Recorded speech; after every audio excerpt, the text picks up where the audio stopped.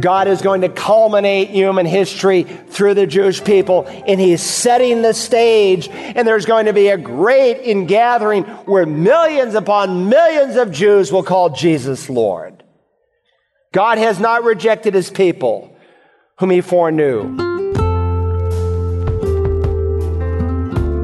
Hello and welcome to Search the Scriptures, the Bible teaching ministry of Dr. Carl Broggi. Dr. Broggi is senior pastor at Community Bible Church of Beaufort, South Carolina. In our study of the book of Romans, we have moved into chapter 11, which talks about Israel's future restoration and its relationship with God. The Apostle Paul, in wrapping up his argument from chapter 10, which discusses Israel's rejection of Jesus as the promised Messiah, in Romans 11:3 begins quoting from the book of 1 Kings, which addresses Israel's rejection of various prophets and specifically the prophet Elijah. Let's join Dr. Broggi now as he takes us back to the Old Testament passage. If you're new to the Bible, find Psalms. That's about dead center of most of your Bibles. And then scan to the left and you will come to the book of 1 Kings. Go to 1 Kings chapter 19. Let me bring you into the context of the chapter. It's been a great day in the life and ministry of the prophet Elijah. He has just faced off with an entire nation of people who were in apostasy. They were worshiping the false gods of Baal and the Ashtoreth. And he called fire down from heaven, and God answered his prayer. And then he personally slew 450 prophets of Baal. And then in answer to his prayer, he had prayed before that it would not rain, and the skies were like brass. It did not rain for 3.5 years. And then he prayed again, and God brought a great downpour. Add to all of this, he then runs a marathon. He outruns Ahab's chariot all the way from Mount Carmel to Jezreel. And so King Ahab gets home. He's had a really bad day. And he goes and he talks to his wife, Queen Jezebel, that demon-inspired person who brought this cult worship, this child-sacrificing god called Baal into the people of Israel. Now let's walk into the context of Paul's quotation that he's going to make to us here in Romans 11. So let's start in verse 1. Now Ahab told Jezebel all that Elijah had done and how he had killed all the prophets with the sword. So Ahab comes home. He says, Jezebel, honey, our prophets, they prayed for 6 hours that God would bring rain down on the sacrifice.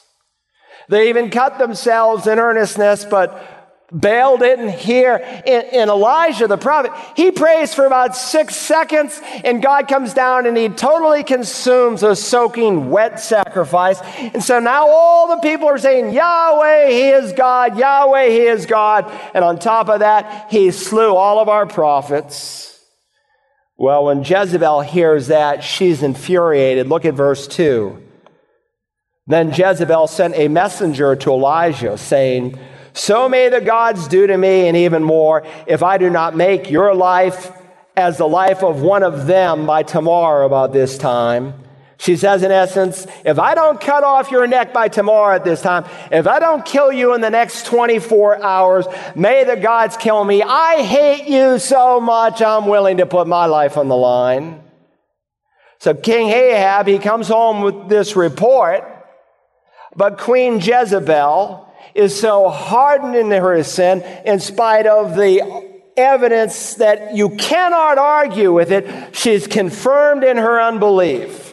She is given clear proof up there on the top of Mount Carmel that there is one true God and that her gods are false gods, but it does not change her mind. Verse 3, and he, Elijah, was afraid and arose and ran for his life and came to Beersheba, which belongs to Judah, and left his servant there. He runs, he leaves Jezreel, he runs through Judah, through the southern kingdom, all the way to Beersheba. It's a 120-mile trip. I mean, think about this guy. He's totally intimidated. This great prophet who the day before stood up to an entire nation of unbelievers. You would have thought that he would be standing on a mountain of unshakable faith. But he's not.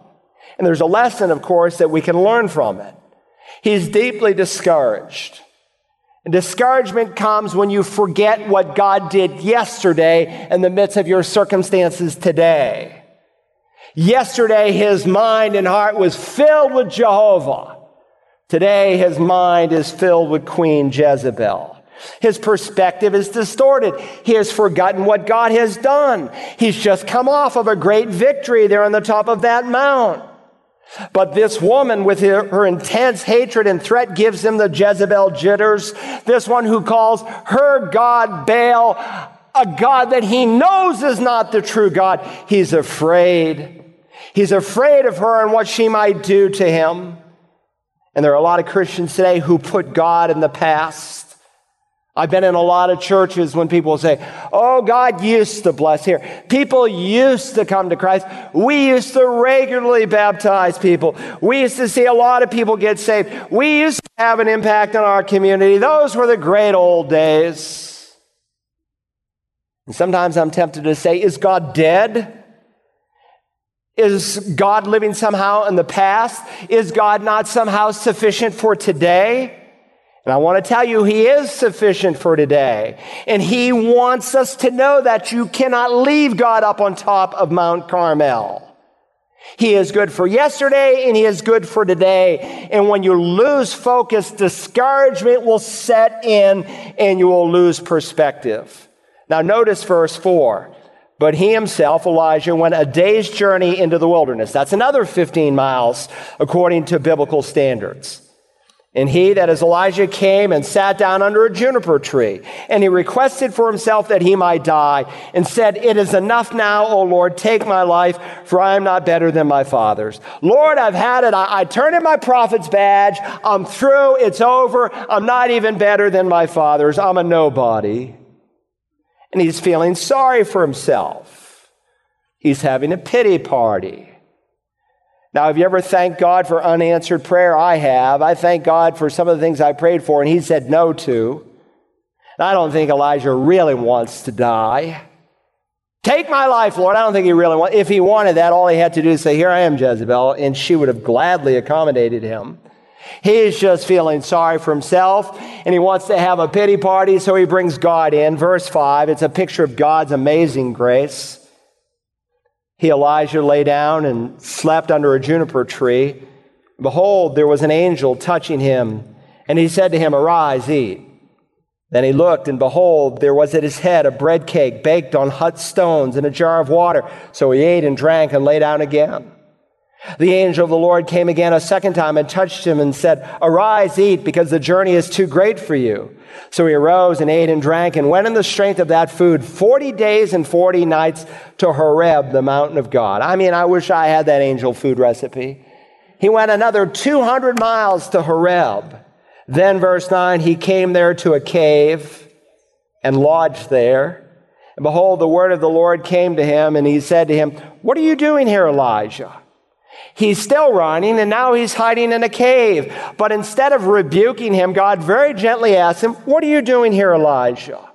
Now, I want you to notice his response because Paul quotes it in Romans 11, verse 3, our text. Look at verse 10. He said, I've been very zealous for the Lord, the God of hosts, for the sons of Israel have forsaken your covenant, torn down your altars, and killed your prophets with the sword, and I alone am left, and they seek my life to take it away.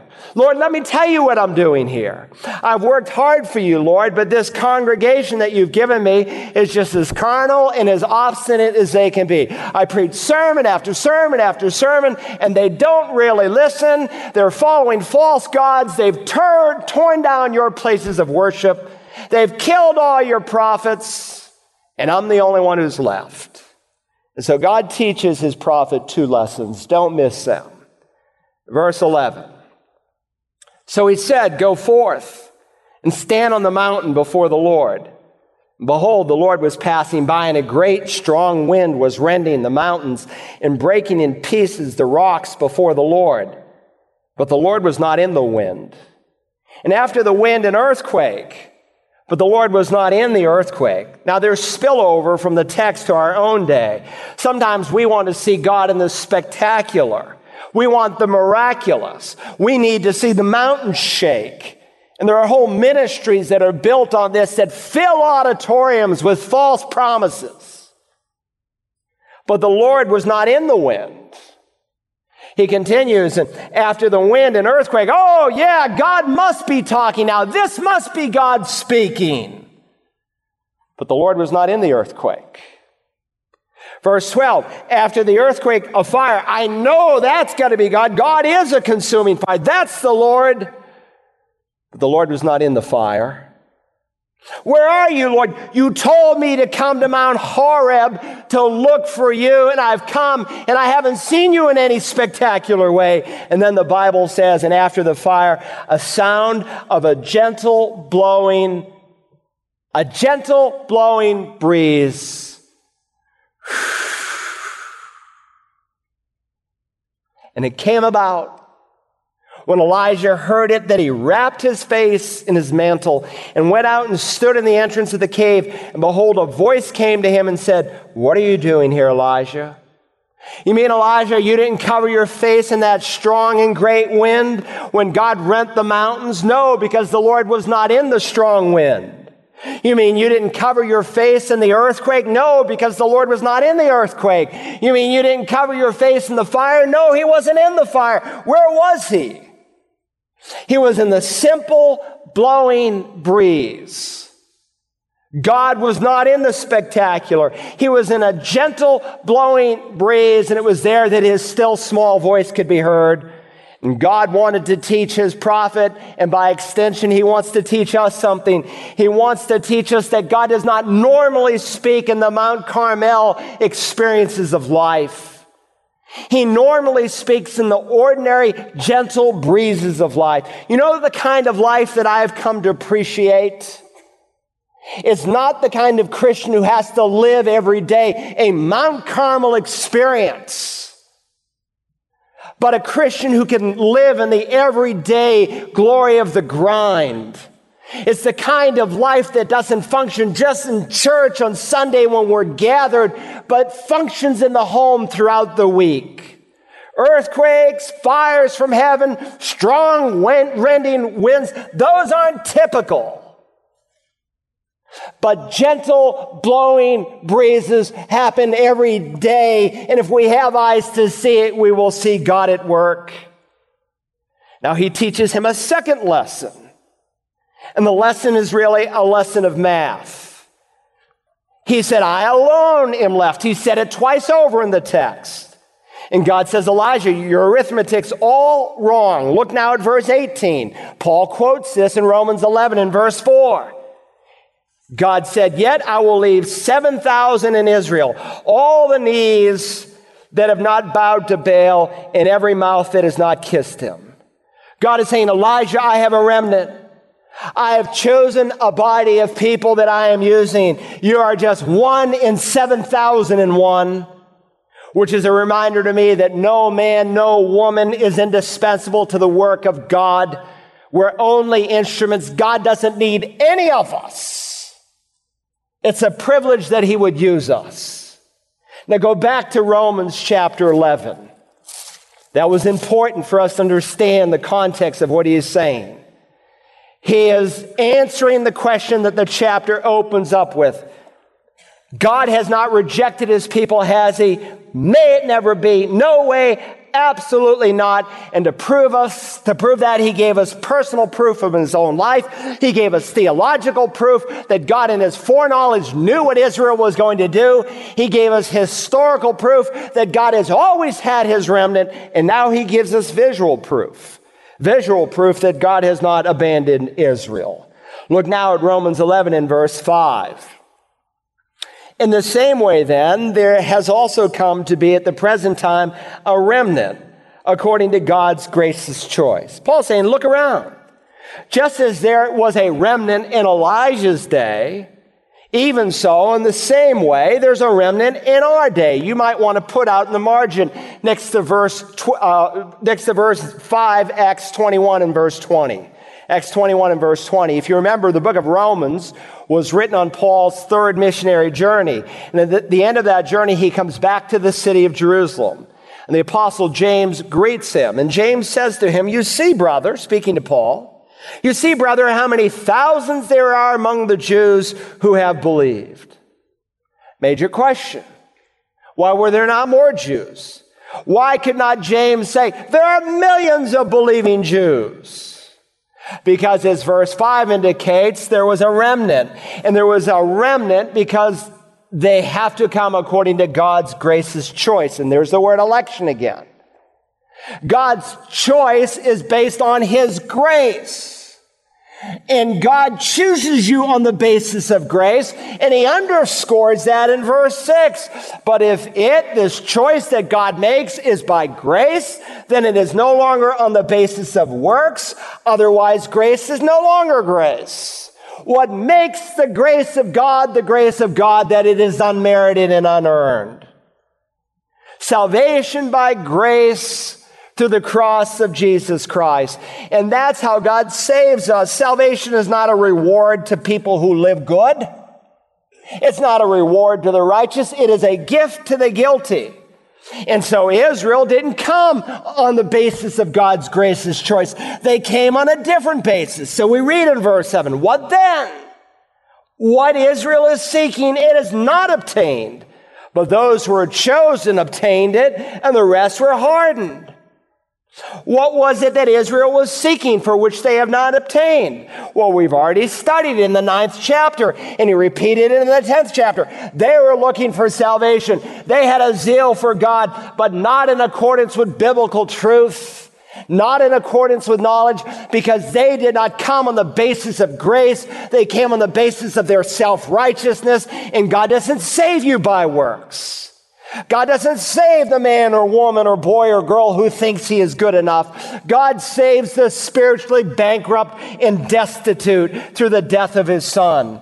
And because they rejected God's Son, verse 8 says, just as it is written, God gave them a spirit of stupor, eyes to see not and ears to hear not, down to this very day. And then after he quotes Isaiah 29, he quotes Psalm 69. And David says, let their table become a snare and a trap, and a stumbling block and a retribution to them. Let their eyes be darkened to see not, and bend their backs forever.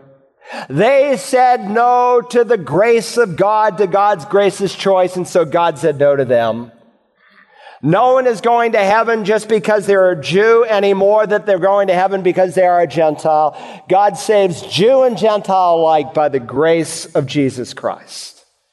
Now, we've only cracked the door when we think about Israel and prophecy. But let me give us some applications to take home today. 3 applications come to the surface of my mind from these verses. Number 1, there is a judicial blindness that God permits to come over the eyes of people who resist grace. Paul just quoted Isaiah, then he gave a second witness from David, who is both prophet and king.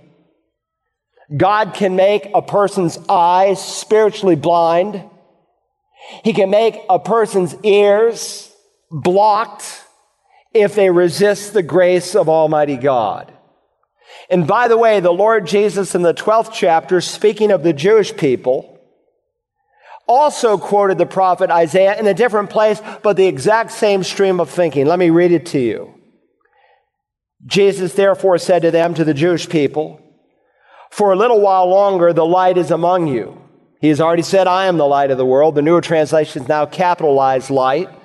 For a little while longer the light is among you. While you have the light, that darkness may not overtake you. He who walks in the darkness does not know where he goes. While you have the light, believe in the light in order that you may become sons of light. These things Jesus spoke, and he departed and hid himself from them.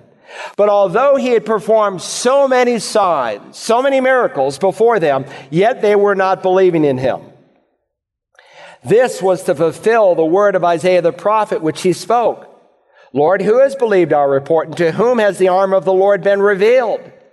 For this cause, because they would not believe, for this cause they could not believe. For Isaiah said again, He has blinded their eyes. Same truth that Paul highlights in Romans 11. He has blinded their eyes. God, has hardened their hearts, so they would not see with their eyes and perceive with their heart and be converted, and I heal them. Jesus said in John 12:37, they would not believe, and so he states in John 12:39, they could not believe. A time will come in a person's life because they will not believe that they cannot believe. And when a person resists the revelation of God, when a person resists God's grace on their life, something begins to happen within. And spiritually, you can reach a spot where you cannot believe. It's a serious thing to toy with God. You don't draw yourself to God. God draws you to himself. That's why the prophet also said, seek the Lord while he may be found. Call upon him while he is near. You don't wait forever to make a decision for Christ. Today could be your last day. You say, you're scaring me. No, I'm just telling you the truth of Scripture. God is patient and he is long-suffering, but there comes a time when even the patience of God gives way to his judgment. Second, I learned this morning that while there is only a remnant of believing Jews, God still has not abandoned Israel. You can look around today and there's a visual illustration that God has not abandoned Israel because there's a Jewish remnant even in our day. According to the Messianic Jewish Alliance that no doubt has the best numbers, they say there's 100,000 Jews for Jesus here in this country.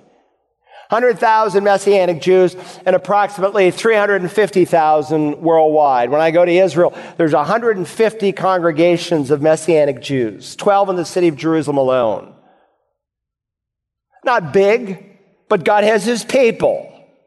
Why not more? Why does not my good friend Ellis Goldstein, who embraced Jesus as his Messiah, why does not the rest of his family?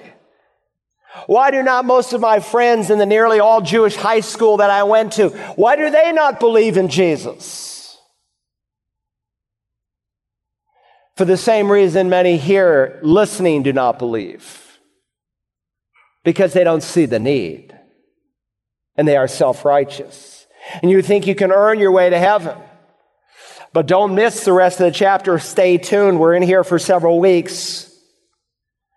God is going to culminate human history through the Jewish people, and he's setting the stage, and there's going to be a great ingathering where millions upon millions of Jews will call Jesus Lord. God has not rejected his people whom he foreknew. And I'm encouraged when I read a text like this because in spite of faithless Israel, God is faithful to Israel. And in spite of your faithlessness, God will still be faithful to you. Third and finally, when you feel like you're a part of a modern day remnant, remember that God has not abandoned his church.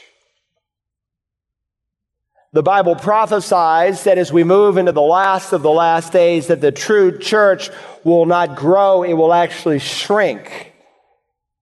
And we will feel more and more like a remnant. And if you've noticed, our nation and our world is changing very, very fast, but not for good, but for evil. But God still has his remnant.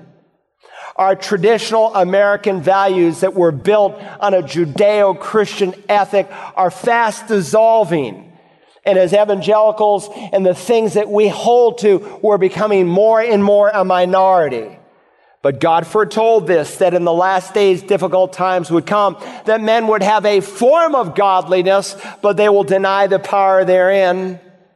There's growing unrighteousness in our day, where people are calling wrong things right and right things wrong. They are being given over, as Romans 1 teaches, to a depraved mind. You could translate it to an upside-down mind. Now, I meet more and more people in their 20s who are not born again, and they don't care to be born again. They have no interest. And Jesus said, because lawlessness is increased, most people's love will grow cold. Now, I know God could bring a revival, and I often pray for revival, but I know ultimately in the end, God will not bring a revival, but he will bring his Son from heaven. And you may feel alone, and you may go onto the college campus, some of you as freshmen, and feel all alone. Like you're the odd man out. And some of you feel that way in the Marine Corps. Some of you feel that way in your neighborhood, in the place that you work. But don't fear, God has His remnant. And He prophesied that at the end of the church age, just like at the beginning of the church age, there would be a remnant of Jews. At the end of the church age, there'll be a remnant of true believers. But God is on His throne. And just as there's hope for Israel, there's hope for the church because He is coming back for His bride. So rest assured, He is with you, even to the end of the age. Let's pray. Now, our Father, we thank You today for this text of Scripture, that this is not what You have said, this is what You are saying. That You've written this for us upon whom the ends of the ages have come. I pray today for someone sitting, someone listening to me in their car, through the internet, live streaming us, someone who is unsure and uncertain that if this were their last day, they hope they'd go to heaven. They think they might, but they don't know. And Your word says they do not know because they've not rested and trusted in the finished work of Christ is sufficient. So help them to know that the Lord Jesus didn't die for some or most, but all of their sin. And He proved His ability to do that when You raised Him from the dead. So You can say, whoever will call on His name will be saved.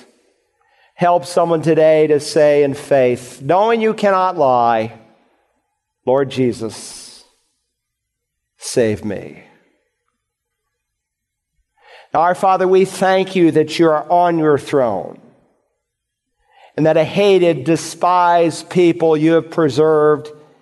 And just as You said You would do in the last of the last days, You would gather Your people, Israel, back in the land. You formed them as a nation. You're setting the stage. May our eyes be open. May we be sensitive to what is happening, that we might not be sucked into the lukewarmness of this day. Help us to stand like the remnant in Elijah's day stood. Help us to stand for what is true and right. You said the unbelieving are the cowardly. Put steel in our spines as we study Scripture and change us and transform us to the glory of Jesus, we pray, and in His holy name. Amen. To listen again to today's message, use the Search the Scriptures app with Dr. Carl Broggi, available in the iTunes Store and the Google Play Store for tablets and smartphone devices. You can also visit us online at searchthescriptures.org or call us at 877-787-7478. And for today's program entitled, Has God Abandoned Israel? Just ask for program ROM 54. Perhaps you have a question you would like to ask Dr. Broggi personally. You can do that Tuesday mornings between 11 and noon Eastern during his live call-in program, The Bible Line. Listen to it online at wagp.net, and there you'll get instructions on how to ask a question. Tomorrow we'll begin a look at God's olive tree. Join us then as we search the Scriptures.